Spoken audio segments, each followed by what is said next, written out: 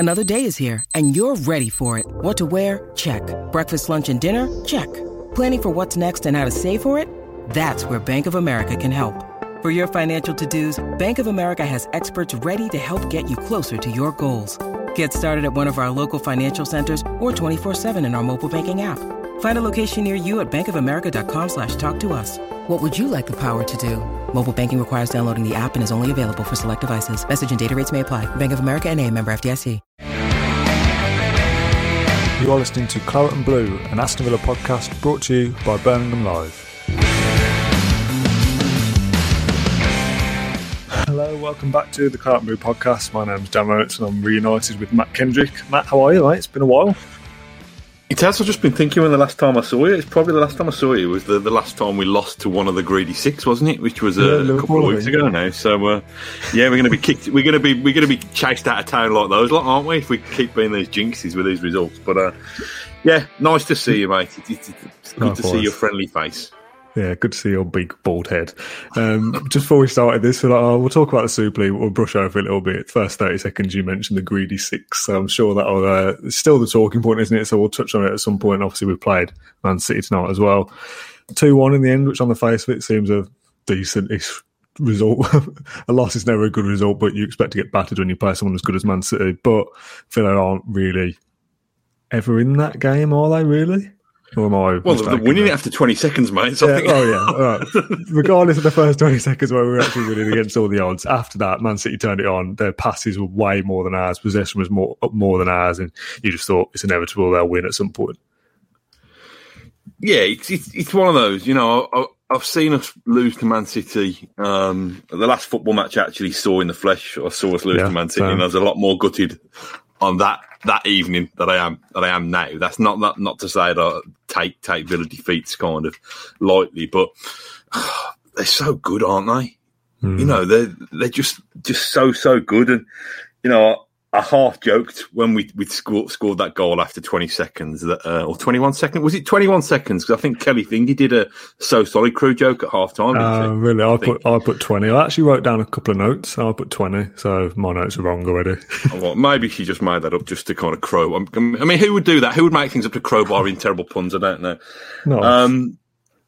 But in terms of, yeah, I joked that Villa were getting their consolation goal in early. And it kind of proved to be that in the end, because you know most teams that were going for the, well, I say most teams going for the title. There's not most teams who can go for the title, but if you're going for the title and you concede after 21 seconds, you're probably going to get a little bit nervous normally. But Man City were like, don't worry about it. You know, it just means that we've got kind of 89 and a half minutes to swat you away. So didn't panic at all, did they? And just kind of did what they needed to do. You know, I think the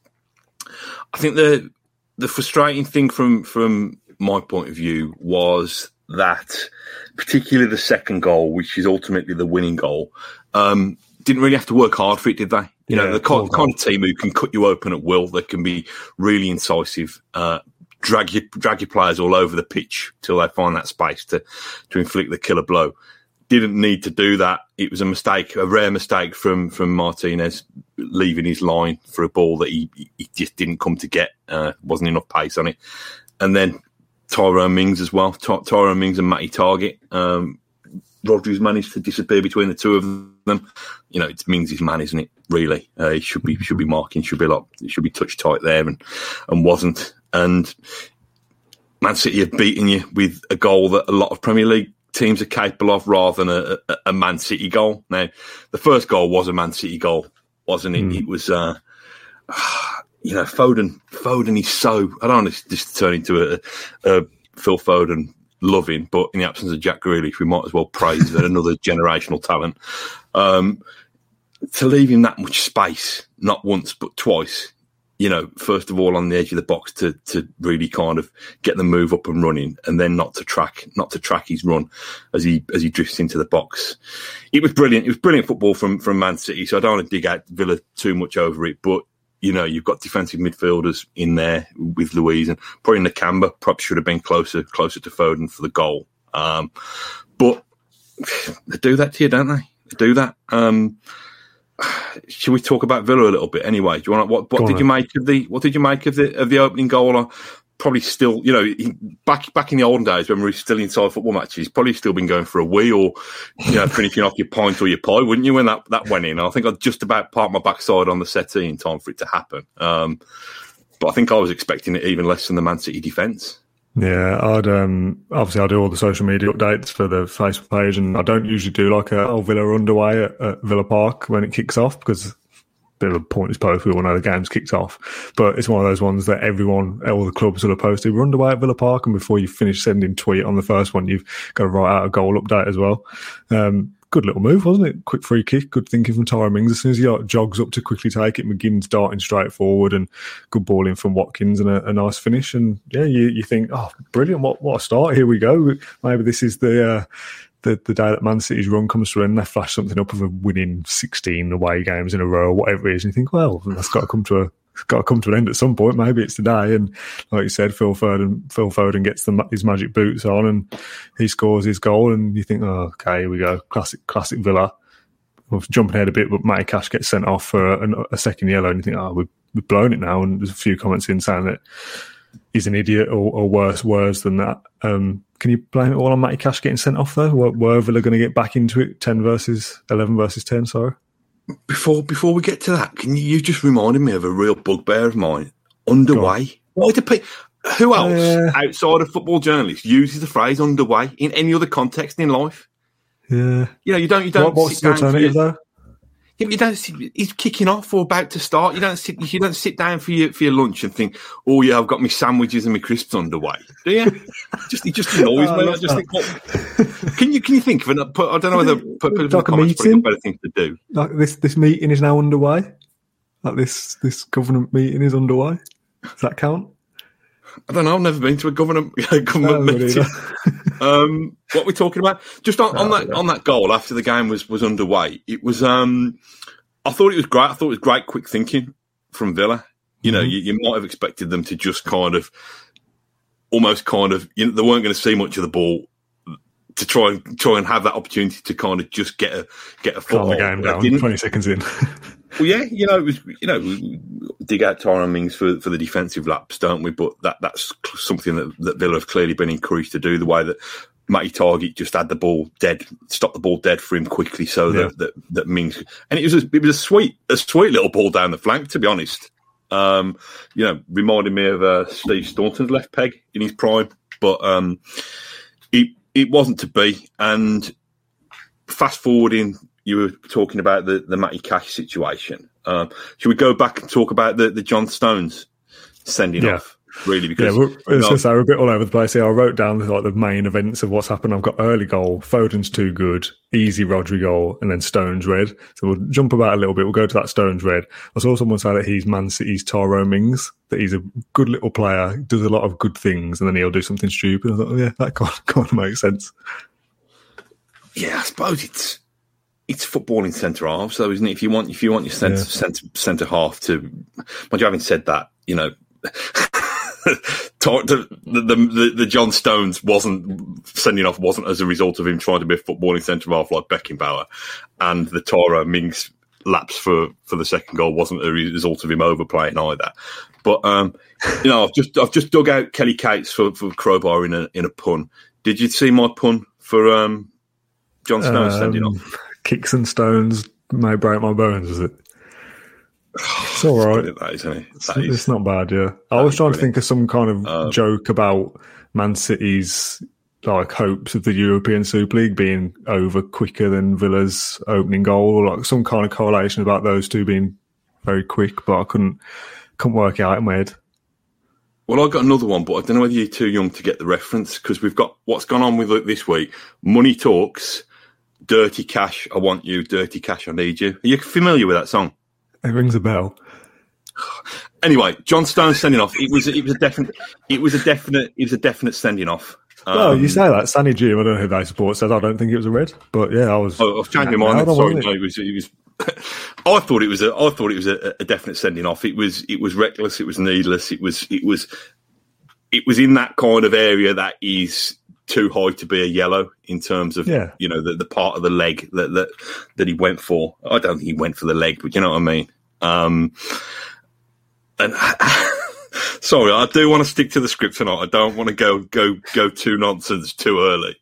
But do you think that referee, Peter Banks, looks a bit like Ronnie O'Sullivan? He does a little bit, yeah. Yeah, that's a good shout. I thought he reminded me of somebody, and I couldn't quite picture it. And I thought, is he enough Ronnie to be? I don't know. Only a little bit. Only a little bit. Is it the nose? Is it the big nose? I've had O'Sullivan shouts before because of the nose. He's got a big nose, hasn't he, O'Sullivan? I'm not sure what it was. He just reminded me a bit of Ronnie O'Sullivan. Anyway, speaking of, actually, just while we're on the referee and all that, that was a good use of VAR. I mean, at the moment, VAR isn't the bad boy of football with the ESL stuff, all these acronyms, hard to keep track of. But that was a good use of it. He's given a yellow. We were looking at it thinking, that was probably a red. They tell him, you need to look at that again. He goes over, watches it once or twice and upgrades it to a yellow or to a red. I like that in like the process of that, of how they've got to show it. They've got to get the yellow card out and go, like, no yellow, and then get the red out like this little pantomime. I think that's weird. I can't just be normal and just go over and go, it's a red card, mate, here you go. So they've got this little script first. But that's VAR working how it should, isn't it? Yeah, I mean, it helps that it was a decision that, I say, benefited us. It probably didn't benefit us that much in the end, because we'll come to it being levelled up in terms of numbers soon enough. But yeah, you're right. I like the idea of the referee on the pitch still being the one who makes the ultimate call on things. So, I think we've had this brought in this season, haven't we, where the referee's actually gone and been able to see the replays that his colleagues in Stockley Park are seeing. I think it was an example where the process worked and where I think the correct decision was made. It was quite amusing back then as well to see Guardiola doing his nut as well and kind of aiming kind of fake kicks at nobody in particular. So that did amuse me greatly. But the smile was wiped off my face when I realised that we weren't going to get anything out of the match anyway. So you have the last laugh this time, Pep. There's a few people actually in the comments saying, like, why is he going so mental, Guardiola? And I said the same on Twitter. Dean Smith gets banned for asking the ref whether he's got juggling balls for Christmas that was in the opposite fixture, wasn't it? That was against Man City. Then Pep Guardiola is allowed to run into the Villa dugout and start ranting off to whoever was down there and having to go at the fourth official and stuff. And that was all right, and he's allowed to get away with that. So that's annoying for a start. But also, as it happened in real time, they showed it on VAR and you watch the loop over and over. As soon as Stones makes contact with him, you see Pep put his hands on his head. Like, he knows it was a bad tackle.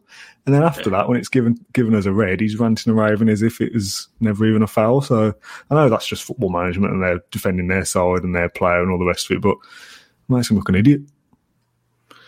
Yeah, it was. I did actually think that it's not. I'm not sure that I even then thought that Villa would go on to draw or even win, but I did think that would at least stop us getting a 6-1 battering, like last season at Villa Park. Was that last season? He feels like years ago. It does. Was it last season? It was, wasn't it? It was, yeah. So I actually thought at the start of the second half, because Smith gets criticised a lot for not being proactive enough with his substitutions and waiting until it's too late and then making the same old. I actually thought him bringing on another centre forward, knowing that Man City were, a central defender down, I thought he was proactive and I thought he was trying to kind of force the issue a little bit. And maybe it would have paid off over time. I don't think Kieran Davis did particularly, didn't have a Fulham-like impact anyway, which is the Kieran Davis we've come to know and love and tolerate and be frustrated by, I suppose. That we know that he's capable of bits of magic, but sustaining that over any period of time is difficult, which, to be fair to the lad, if you're not going to get a look in the week after you have shone, then it's hard to switch it back on and off, I think. But yeah, so I thought Smith was proactive with that first substitution. But then, did they say it was 13 minutes? I think the commentary said it was 13 minutes where Villa had that man advantage before Cash goes and evens it up again. I mean, what did... I don't want to be too harsh. I don't want to dig him out because he's been brilliant the way he's stepped up, and I think he still is raw in Premier League terms, and he's still got a lot to learn. And if anybody's going to do you and tempt you into a kind of a rash, a Matty Rash tackle, it's going to be Phil Foden. So yeah. He was stupid. He was naive. He should have done better. He probably, with that moment or with those two quick-fire moments, he cost Villa's chances of getting anything out of the game. Am I convinced that Villa would have taken anything out of the game anyway? Not particularly. And I hate it when I start asking myself questions like that. You got to refer to yourself in the third person next. I don't think Villa get anything out of that game, even with the man advantage. We're rubbish with the man advantage traditionally anyway, so I don't think that even makes much difference. And it's still against Man City, and I still feel like they were probably only in second gear for most of the game anyway. It was stupid. It's stupid to get sent off, and the more annoying thing is that gives us a selection headache for West Brom, doesn't it? People saying play Kessler at right back rather than Elmo, but it's still neither of them are going to be as good as Matty Cash in a game that's probably going to be quite difficult. And we'll get onto Albion a little bit later, but that's no Grealish again, obviously, and no Cash for a derby game. Grealish thing's interesting, isn't it? It's almost as if this kind of European Super League is just some elaborate ruse to stop us all thinking about Jack Grealish. I think Dean Smith created it all, to be honest. I think he'd run out of ways of saying that Jack will be back in the next 10 days and thought we'd have this diversionary tactic instead. But yeah, it's a frustrating, he probably expected us to lose tonight. The real kind of collateral damage from that is the fact that we're going to be a very good, strong player down on I forgot when it's taking place, Sunday night, isn't it, against Albion? I'd still like to think, even with Albion's kind of ridiculous recovery in recent weeks, that I think we should, even without Jack Grealish and Matty Cash, still have enough to kind of beat Albion at Villa Park, but we will see. There's a question from Stephen, or more of a accusation. I don't know if that's the right word. He says, please can you have an honest discussion about the central midfield? We always dig out the wingers, but Louise and McGinn don't make the bench of any of the top six sides. That's a problem. Is that fair? Louise and McGinn don't get in any of the top six? And we're aiming for the top six. I know we're not there, but we're top 10, so is there don't that make much the of a bench gap? of those sides. I don't think they start for a Man City, Liverpool, Chelsea, or whatever the top six is these days, Leicester, West Ham. I don't think McGinn and Louise start for any of those. I think they're good enough top six squad players, though. I don't know. It's a really, really weird thing to look at them in that context, isn't it? Are they good enough to start for Aston Villa? Is the question, rather than are they good enough to be on the bench of the greedy six? Not that I've got an agenda against those clubs. In that sense, yes, they are good enough to play for Villa because there isn't any other options. I think in the summer, though, you'd definitely be looking at improving that midfield, and probably two of that three, Louise McGinn and the other being Barkley or whoever it is, two of that three probably won't be starting next season.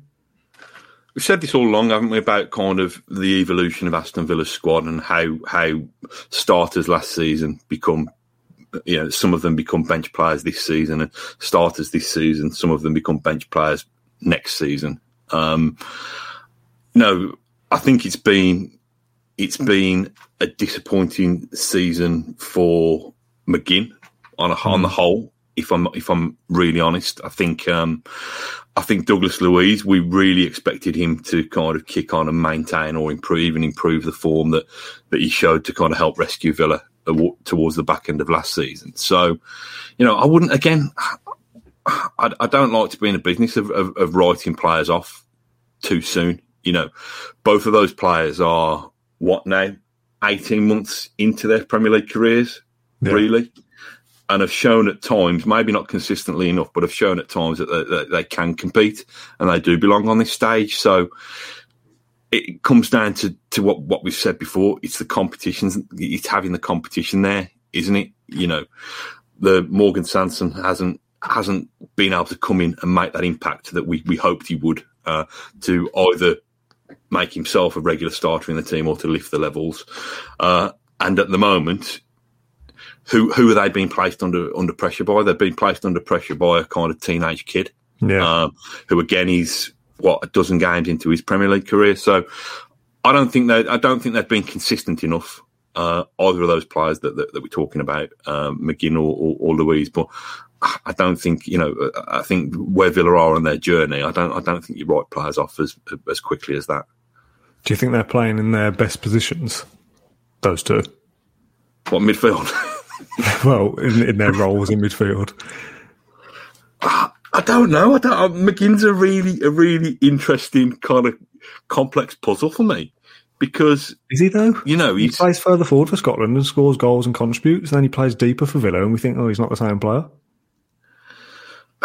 But I don't know. What do we think McGinn's greatest asset is? His tenacity, his engine, his energy. I mean, to me, I don't think he's had quite the energy. I'm not privy to his kind of running stats and distance he's covered, but I don't think he's had the kind of zip that he's had previously, and whether that's a result of the injury that he suffered, whatever year it was, Christmas time 2019 potentially. But I don't know. I know that's a crap answer, but I'm not sure what it is that's missing from him at the moment. Do you remember? It doesn't seem long ago. The McGinn we're talking about is getting linked to Man United. And we're all saying 50, 60 million for John McGinn, and what a great player he is, and the step up, the step up from the Championship to the Premier League, he still looks like he can do it in this league. And now a year later, he's written off to not even be good enough for Villa in 10th or 11th or wherever we are. Like, it seems weird to think of an Aston Villa side without John McGinn, because he's came through in this kind of Dean Smith resurgence and been so integral to it. But I guess that's just players out of form that don't deserve to be in the squad, I guess. Yeah, I mean, if memory serves me correctly, and I'm going back a while, but John McGinn was one of the best Aston Villa players, wasn't he, in the opening weeks of last season? Yeah. I think he then began to fade even before the injury came along. But, again... Mings, McGinn and Grealish were our best three players, weren't they, last season? I think. I mean, last season is weird, isn't it? We always say, don't go back in time and stuff, because what's the point comparing to last season? But it's weird to see the drop off with McGinn. That 1 minute, like I say, he's the next coming of whoever, and he's worth however much, and the big clubs want him, and then a year later he's not even good enough for Villa anymore. But if that's just the way it is to progress as a squad, and that John McGinn is the one to be replaced in the summer, then so be it, I guess. But I don't know. I still think he's got a part to play. Equally, Dan, if he can go from, in the space of 12 months, if he can go from being linked with a £60 million or whatever it was, move to Manchester United, who's to say he can't swing back the other way? Yeah. He's a dedicated, devoted young player. He's shown how hungry he can be, and, how much he wants to succeed. Who's to say he can't kind of find his form? Maybe it is. I don't know. Maybe it is a positional change. Maybe if he plays further up the pitch with more freedom, then he perhaps could do that. But I think he's probably had a little bit more license to do that recently than he had done previously. Anyway, since Jack's been out of the team and Villa haven't really got going as a forward cohesive unit. But he's an interesting one. I certainly wouldn't give up on John McGinn. I'm perhaps think a bit too fondly of him, because I'm quite a big fan of his Twitter game, to be honest. But yeah, I admit that we want our footballers to perform on the pitch rather than on social media. He's definitely better when he's further forward, and he's definitely better when Jack Grealish is in the side, which goes without saying, even though I've said it. When we're assessing that midfield, though, and why it's not working, I don't think John McGinn is the number one priority of problems that need to be fixed. If you're ranking the midfielders, who's the best? Take Jack Grealish out of the equation. Who's Villa's second best midfielder? Depends, doesn't it? Depends what week you want to ask me. And that's the problem. We had a while when we were saying, why's Marvellous Nakamba not in the team? He's come in, he's played well when he started here and there. Why is he not in the team? Then he comes in the team or gets a couple of games in the team and then just fades again. It's almost as if, we used to say it was kind of Harahan syndrome, didn't we? Yeah. When first came back, he used to do well and then faded a little bit. That seems to be a curse that's catching this season that none of those midfielders can string a concerted run of form together. Talk about Ross Barkley very quickly. That was a weird sub, wasn't it? Do you remember probably 2 months ago when Ross Barkley was throwing hissy fits because he was being taken off 20 minutes from the end of games? And now there's not even an eyebrow raised when he can't get in a team, ahead of Marvellous Nakamba, ahead of Jacob Ramsey. And, how the mighty have fallen. And I think the guy is just bereft of confidence now. Yeah. I think, it's almost the purpose of this move from Ross Barkley's point of view. So I think, although we're talking him up massively, on the back of the Liverpool game and the Arsenal game earlier in the season, the purpose of that move was for him to restore confidence, I think, and restore some value from Chelsea's point of view.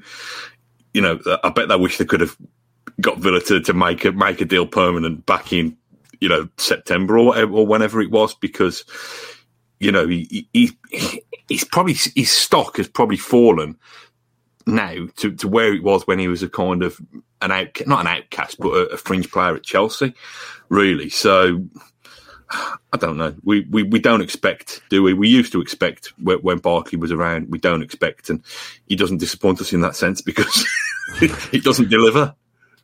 Let's just quickly, what is it, Wednesday, something of April. I'm not looking about the transfer window opening yet. We're still a couple of months away and 7 or 8 games, whatever it is left for the season. What do Villa need to do? How big does the window need to be to make that step up? Because we're not going to get into Europe this year unless 6 clubs are deducted points or whatever, which we'll come on to briefly at the end, which is not going to happen. So Villa aren't going to make it into Europe this year, barring a miracle. So what do they need to do next year to bridge that gap? I think it's similar to what they did last summer, really. I thought that a sign of Villa progressing would be how many did we bring in? Six last summer, I think, 6 or 7. I hope that we wouldn't need to have that amount of new players. But I think we might have to be honest, because I think we're going to need more central forward options. We're going to need 1 winger, possibly 2. We're going to need, I still think we need another central defender, if I'm being honest. So to make sure that there is pressure on the places of Konsa and Mings. How many have I talked there? I've talked about 4 or 5 players there.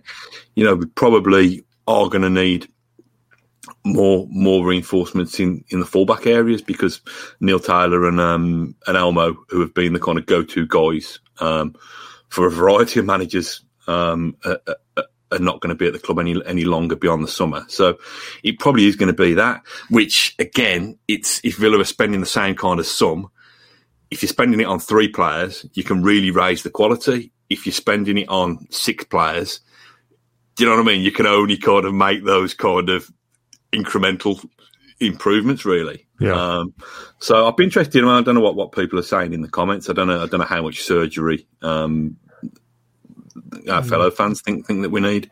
Most people agree. Kind of 5 or 6 players is what we need, and it's improving the first 11 is the target rather than just building a bigger squad.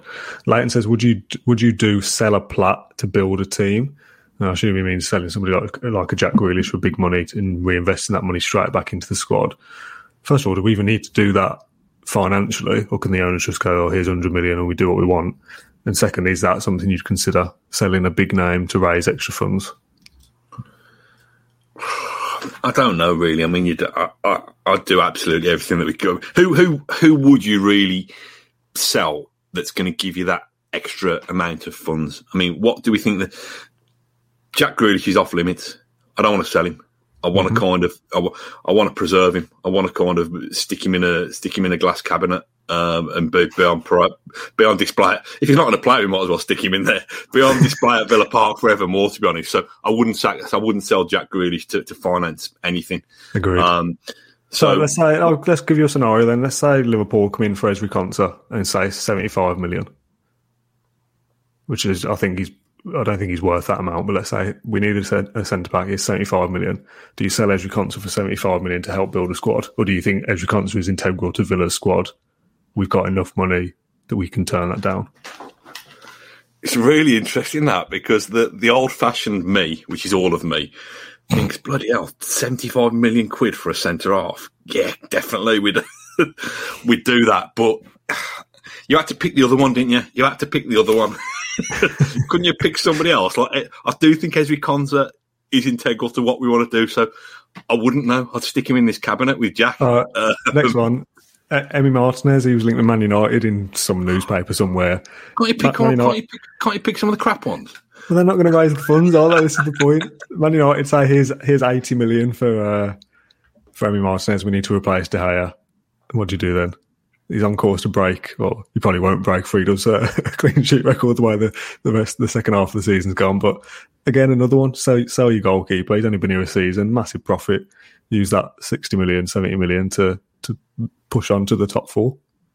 Sounds good, doesn't it? No, I don't like the theory of this at all. I'd rather keep get lost later. And I don't want to do a plat and rebuild the team. I want to keep our best players. You know, it's kind of saying it's two steps back to take one step forward, isn't it? Because selling Martinez, or whatever the phrase is, selling Martinez, you're going to have to replace him first. If you're going to attract a goalkeeper of that quality, that's going to take up a large percentage of your budget anyway. So you're having to replace people that you've sold to help build a squad, and then you're not making any progress. You need to keep what you've got first and add to it, not take some away. It's like saying I'm going to sell my car so I can buy a caravan. Oh God, how am I going to move that caravan? Do you know what I mean? You're creating problems for yourself further down the line, aren't you? So, no, I wouldn't. In answer to your question later. Rubbish question later. Well, that was a talking point. So, but I think the thing that probably outweighs that is the FFP things changing, I think, and our owners are loaded, so Villa don't need to sell. So we can even keep the squad and invest is the perfect scenario, isn't it? Christ knows what the rules around football are going to look like by the start of next season. Probably exactly the bloody same, to be honest, aren't they? Because we're probably going to miss a trick to revolutionise and reframe football the way that we should. But what was the question, Dan? What did you say? I've lost track. I haven't seen you, man. Let's talk about the European Super League then, because you and Ash did the podcast on Monday, and it was all doom and gloom. So the day it happened was Sunday, wasn't it, when it was first announced? Late. I know you've already talked about this, so people that watched the last podcast, you're going to repeat yourself, but I haven't had a chance to talk about it. So just quick recap before we get out of this podcast. I went to bed at 11ish, I think, on Sunday, and it was all nothing. And I woke up and I'm seeing tweets of this club's done this statement's coming out, blah, blah, blah, football as we know it is changing forever. And I was scrolling through it and I was like, am I in a weird dream? Have I woken up and eaten cheese or something last night? It didn't seem real. It was very surreal, the whole thing, that football could change in such a manner. It's literally overnight that a couple of clubs can pick up their ball and go somewhere else and say, oh, we're not playing with you anymore. We're going to do our own thing. That's mental that's allowed to happen for a start. No, it's not been allowed to happen. But you and Ash talked about it Monday and what are the repercussions of the greedy six, or whatever word you want to call them. Then they all start to pull out one by one and say, oh, actually, we're sorry about that. We didn't quite think we'd get the reaction that we did. Sorry, it's our bad. Back to how it all was. Let's pretend that never happened. That also can't be allowed to stand, can it? Because surely clubs can't just pick up and say, we don't want to be with you anymore and leave. That has to be punished to stop them from doing it again. It's ridiculous, isn't it? It's from the GCSE project kind of design work and logo that they've come up with to the actual kind of shameless climb downs, and I actually found it hilarious last night. Some of the ways that the Chelsea one made me laugh when they said, what was it? Oh, we only joined this late last week, so that's why we didn't have a chance to think it through. Oh yeah, rubbish. You wouldn't think it through, would you? You know, why would you? Yeah. Ridiculous. Let's just join this like a holiday. Oh yeah, let's just pop over. But there's something more to this. Well, it's sinister enough, but there's something more to this because that backlash hasn't come as any kind of surprise. You know, as much as I do think the kind of the fans' revolt has been really important, and I think a few people have said that it's united a kind of a broken country more than any topic, you know, over the last 3 or 4 years. But there's more to it than that. These people don't become, well, some of them do. Some of them, it's kind of inherit millions through family connections, but they don't become billionaires by being that naive and stupid. So what's the real reason? What's the real reason for this climb down? I'd like to think that it's the government's stance. It's their rival stance with the 14 clubs who have come out and spoken and collectively spoken very strongly about it. I'd like to think that UEFA, the Premier League, FIFA, the FA have flexed their muscles a little bit. I don't know. They haven't before. So why now? But there's something more than just bad PR. There must be. The bit I don't understand about it is that, so you got Man United, Liverpool, Chelsea, Arsenal, Tottenham. First of all, I know this is old ground. It was only a few days ago. Tottenham being a leading European giant or whatever the phrases were for all these clubs. Do me a favour. And somebody else I can't even remember. Man City, Man United, Liverpool, Arsenal, Chelsea, Tottenham. Yeah, there's 6 from England. How do they even get to the point of bypassing the Premier League? I can't think of an analogy, and you might be able to think of one better than me, but the Premier League they don't own those clubs, but they're part of the Premier League. So how would they get to bypass them and say, oh no, we're going to go somewhere else? Surely it's, do you know what I mean? Is that like me booking a holiday off work past you, like bypassing your boss? Surely the Premier League make the decision of what those clubs have to get up to. You can't go around them and say, oh, we're going to do our own thing. Yeah, I mean, I think it's, again, you forgive me for a really, really crap forced analogy, but it's like, on the chase, the chasers. Yeah. It's like them saying, listen, we're not going to commit to a show every night anymore, but we'll pop in, once a month or a couple of times a month, but we're running a pub quiz down the road now and we're getting paid more and we're going to live stream that on Facebook Live. Doing that, you're thinking, well, hang on. And you got your commitments over here, and it's I love that the Premier League is now the chase. You made me laugh the other day, which is a rare occurrence. With I think you were saying like the Zoom meetings that they're run by Jackie Weaver. These kind of big meetings, but they're just the absolute kind of shameless stance of all of them. It's arrogance, isn't it? But then that's the problem. It's hilarious. It's hilarious seeing them drag through the mud, but it's not enough. In no way is it enough of a punishment. Do you? Again, I know you and Ash have spoken about this, and I've not listened to it all. How do you feel about? We'll talk about Villa in a second. I don't want this to go on for too long, but how do you feel about the fans of the other clubs? Because it seems like all the fans were against it. Because if this was Villa doing it, and Villa were one of the 6, some people have said, like, our owners would never, and Christian Perzo spoke well about it. I'm sure if Villa were offered it, and Villa were in this position, I think they'd do it. I think any owner who's in it for money. Now, our owners aren't in it for money, but they're businessmen. It's a big money-making opportunity. I think every club offered this situation takes it, apart from Bayern Munich. They seem to be the exception. But traditionally, I think every club takes it because it's a massive money-making thing. It puts your name and your brand out there. I think everyone takes it. So I'm not going to sit on my high horse and go, oh, Villa are better than everyone, because I think if Villa are in that position, they'd do it as well. They'd get out of the way first. But if it was Villa, and we're Villa fans and a Villa podcast, I'd be embarrassed if Villa were a part of that.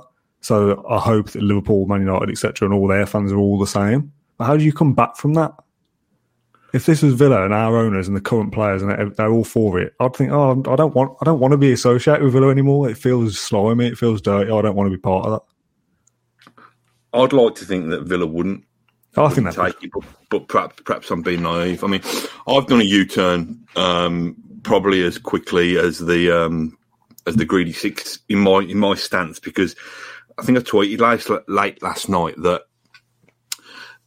there should be sanctions and there should be punishment but I'm a bit concerned. I think I put something like, should cause maximum pain or discomfort to the owners, but minimum pain to fans who are blameless. And people have rightly come back to me and said, well, how often have we seen clubs punished for, flouting spending rules, clubs going into administration, clubs going out of business? Those fans have been innocent. What's the difference? What's the difference? Why should the six clubs be, and the fan bases of those clubs, why should they have any special treatment? And I think that's fair. I don't think it's fair on those fans, on those legacy fans that they're being called. I don't think it's fair on the kind of match going kind of proper kind of. I don't want to lay it on too thick, but you know what I'm saying. I don't think it's fair on them. But equally, I don't think the status of being these big superpowers of English football should protect them from that either. So what do you think the punishment will be or should be? I think that's two very different things as well. I think it's got to be something that, to me it's twofold. I think there needs to be a punishment that is significant and substantial enough to say, listen, we've seen Project Big Picture and we've gone and chased that out and seen that off. We've seen European Super League and we've chased that off. Don't you dare come up with a third plan, because it's not happening. So what kind of punishment is going to be severe enough? It's going to have to be a points deduction which affects their chances of getting on the Champions League gravy train. For this season or next, in future seasons, I think I'd do it. I don't know. And it's going to be. I mean, what sanctions have you got open to you? You've got financial penalty. You've got points deductions, and you've got transfer embargoes. I'm in such a mood about it. I'd impose all three, but I've got to be careful of not coming at this from a selfish Villa fan's point of view, because the more that you hinder and hamper those six, although they deserve it, I know that Villa are one of the beneficiaries who get to kind of, do you know what I mean? So I don't know how much of this is my pure kind of wanting to do right by football, and how much of this is me being a scheming Villa fan thinking, how can we? I suppose you flip that viewpoint by, if this was Villa, what punishment would you wouldn't be happy with any punishment if this was Villa and they were saying, you're going to get 20 points deducted next season, you wouldn't be happy with that. But what level of punishment would you accept as a fan to go, our owner's messed up here, we're going to have to deal with that? I actually think, Dan, there needs to be a substantial enough punishment that the fan bases won't forget this, but they do their best to chase these people out of their clubs. And I think if nothing happens and the status quo is maintained, yes, there's going to be hostility and it won't be forgotten and these people are going to have a stain on their names, but will life be made uncomfortable enough for them to be removed from the football club? Listen, I'm not saying that even if you try and chase an owner out of the club, it naturally happens anyway. Newcastle fans have been protesting against Mike Ashley for about 4 or 5 years now, and until there's a buyer who's willing to come along and invest and pay that money for a club, it's not going to happen readily anyway. But I just think, to me, as important as the punishments, and probably even more important than the punishments, and I've said this again the other day, so I don't want to repeat it too much, is to get a independent kind of governing body that can be strong enough to stand up against this. But isn't that supposed to be the Premier League, though? The league that these clubs but the clubs run it themselves, don't they? They run it like a cartel themselves. So there's going to be a level of self-interest in there. Anyway, I've had enough of all that. It is deep, isn't it? It just, I don't know, it feels like, I know you said on Twitter the other day about this needing to be like a moment to reform football and change the way things are done, and I don't see that happening either. Because you see things like transfer bans done before. Like Chelsea had a transfer ban, didn't they, for 2 or 3 windows, whatever it was, and I think when Lampard was there, and it's like, it doesn't really affect them, does it? I don't think a transfer ban is enough, because they've got such big squads anyway. They just pull back 20 players that are on loan in Germany or whatever. I don't think transfer bans are important. I don't think fines are that big because they got so much money. So, here's you trying to chase more money. We're going to fine you 50 million. Okay. We'll drop that. We'll drop more than that on goalkeepers that don't even play. Do you know what I mean? I don't think financial fines are worth it either. I think it has to be something like a points deduction. If that's for this season, for most of them, it probably won't even be worth it because it won't affect their position anyway. Take 10 points off Man City, they'll still win the league. So I don't know what enough of a punishment would be to make it worth it. Because surely the more you punish for them, the more risks you've got then of them saying, well, we don't want to be punished, so we are going to leave. And then you're back at square one then. Like somebody suggested on Twitter earlier that the Premier League should carry on as it is, but the 14 teams are immune from relegation. Relegation has to be fought out amongst those 6. It amused me greatly. But yeah, it's been ridiculous. Like you said, it's been so surreal. And I just hope the scorn and the shame and the humiliation is just the start of the punishment of those owners. I think I was going to say I don't think they'll be that bothered, but you see someone like Ed Woodward at Man United who's been there through loads of rubbish over the last 10 years. All of a sudden, it's this that's made him have to step out of the firing line at the end of the season or whenever it is. So maybe it will make a difference, but you're still going to have clubs spending massive amounts of money. You're still going to have massive wage caps. I don't think this is the moment we look back on and go, oh, that was the day that football changed for the better and things are all rosy now, because I don't think things will change. I don't even think that the clubs will be punished for it. I think the Premier League or whoever's involved in doing that kind of thing will be too scared to do it. Like there's talk about, if Man United leave and they all leave, it'll be that if they leave and they're kicked out of the Premier League, they'll have to come back in the 5th tier or whatever.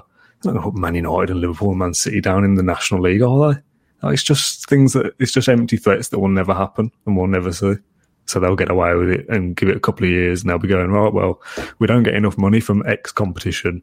We're going to go and do this instead. And then it'll all be blown over. Here's a new deal for you. Here's another £1 billion and rinse and repeat.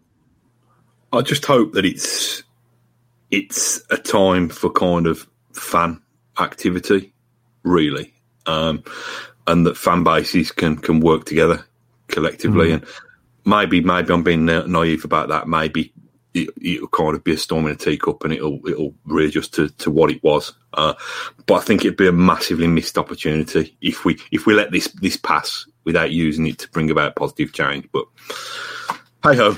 We'll see. Yeah, people in the comments saying they've done it to Rangers, they've done it to AC Milan in Italy, which, yeah, that's fair enough. It just doesn't seem like it's something that Man United and Liverpool, they just bring in so much money and so many viewers across the world. They're not going to just dump them down to League Two for the sake of joining a league that didn't even really exist and then pulling out of it 2 days later.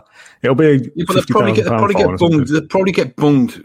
500 million quid for a Netflix documentary anyway, wouldn't they? Or Sky and BT Sports and Amazon and DAZN and would all be competing for rights for League Two, wouldn't they?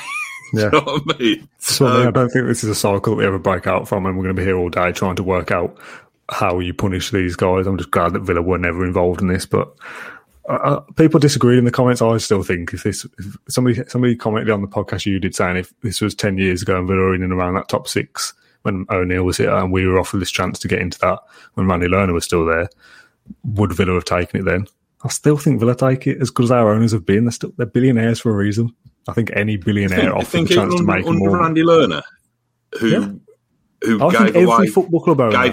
gave away the front of the shirts to charity. You think he'd be that money hungry?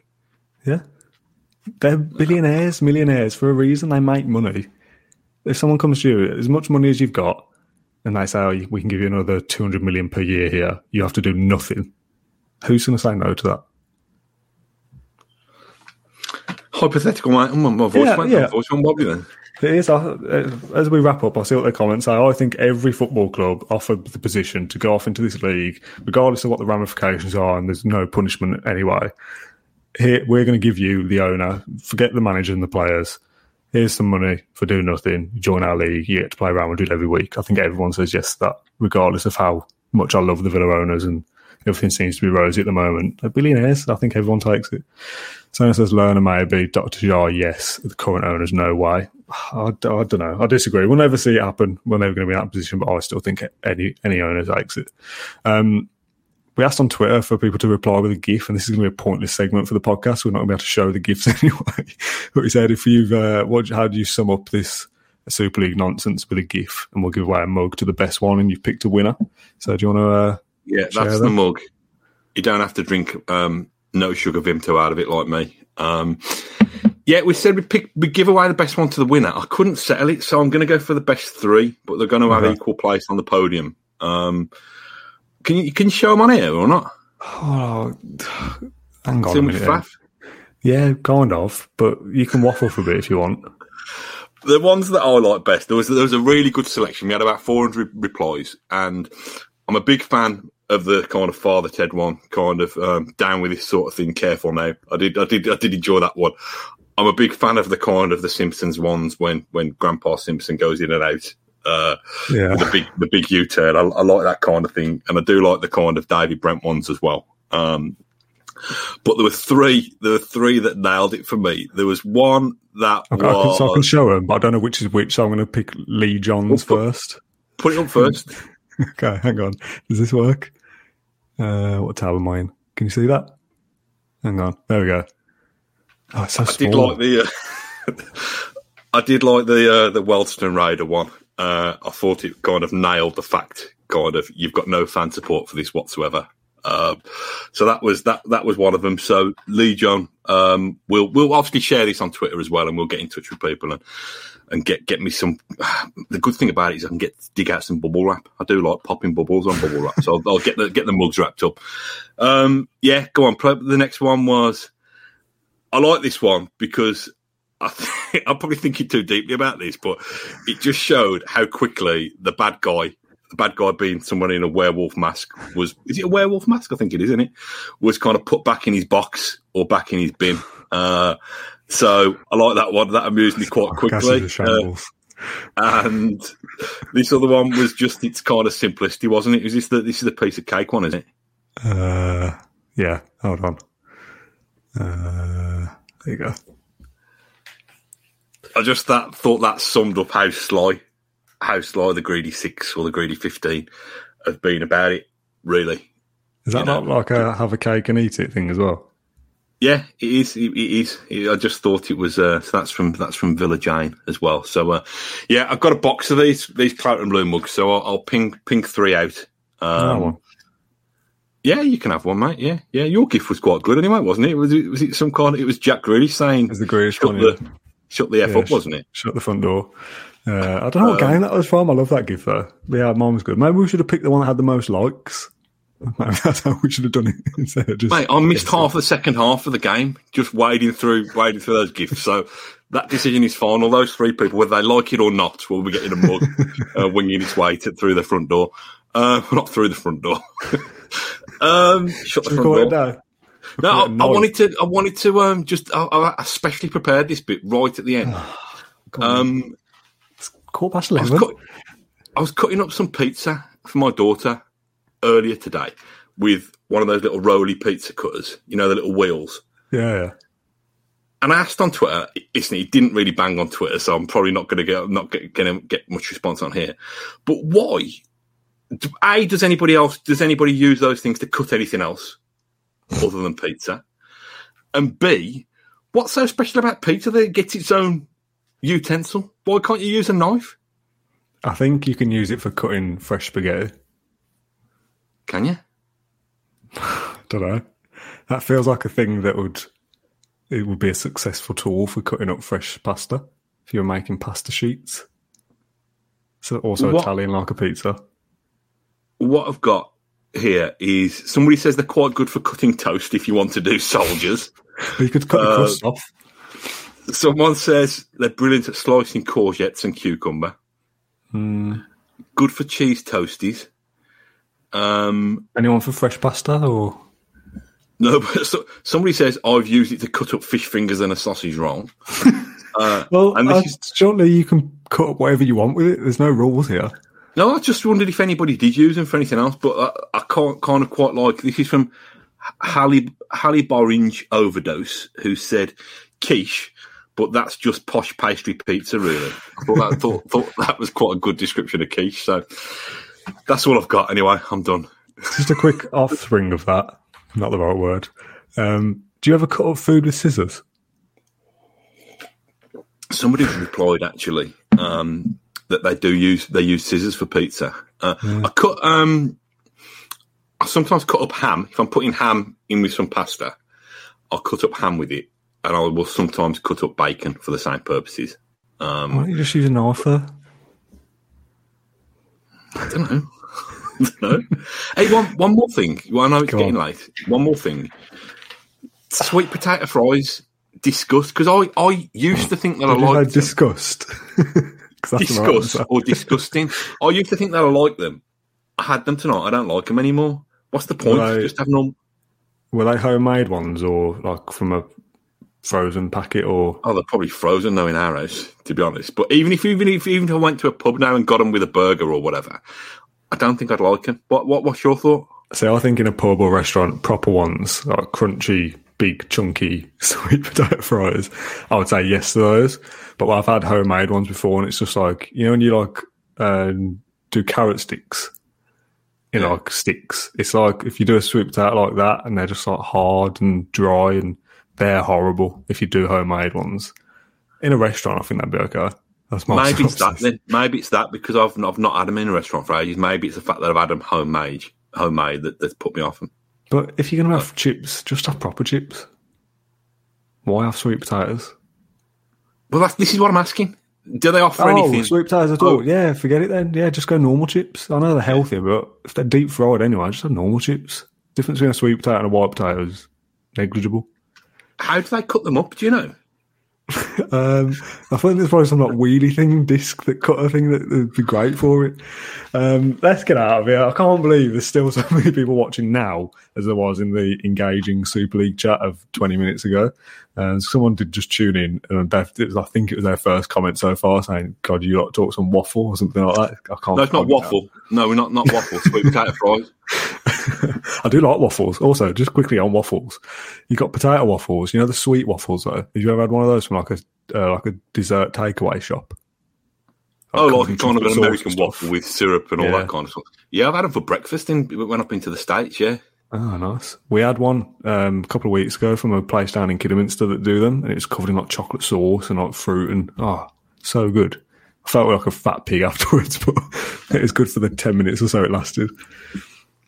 I'm not a fan of bird's eye potato waffles, though. I'd rather have a hash brown or, you know what I mean? Yeah, it's a bit American, isn't it, a potato waffle? Although they're probably English, thinking about it.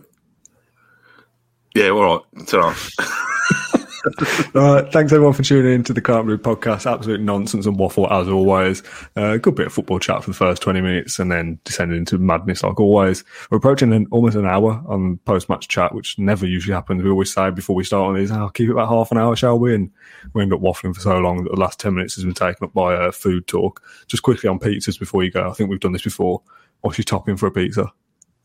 I've said it before. I've said I like Hawaiian, and you've disowned me. So yeah, forget it. So yeah, no way pineapple on pizza. Thanks everyone who tuned in and talked all about Man City, European Super League, Aston Villa, and chips. We do appreciate your time. Thanks for sticking with us for the last hour. Thanks Matt for joining me. We'll be back on Sunday. Maybe James Rushton around as well for the Albion game. It's been good fun. Thank you very much for tuning in. Thanks Matt, and we'll see you soon. Thank you for listening to Claret and Blue, an Aston Villa podcast. If you enjoyed today's episode, then please do let us know. We love hearing your feedback. We'll be back soon with another episode, but until then, up the Villa.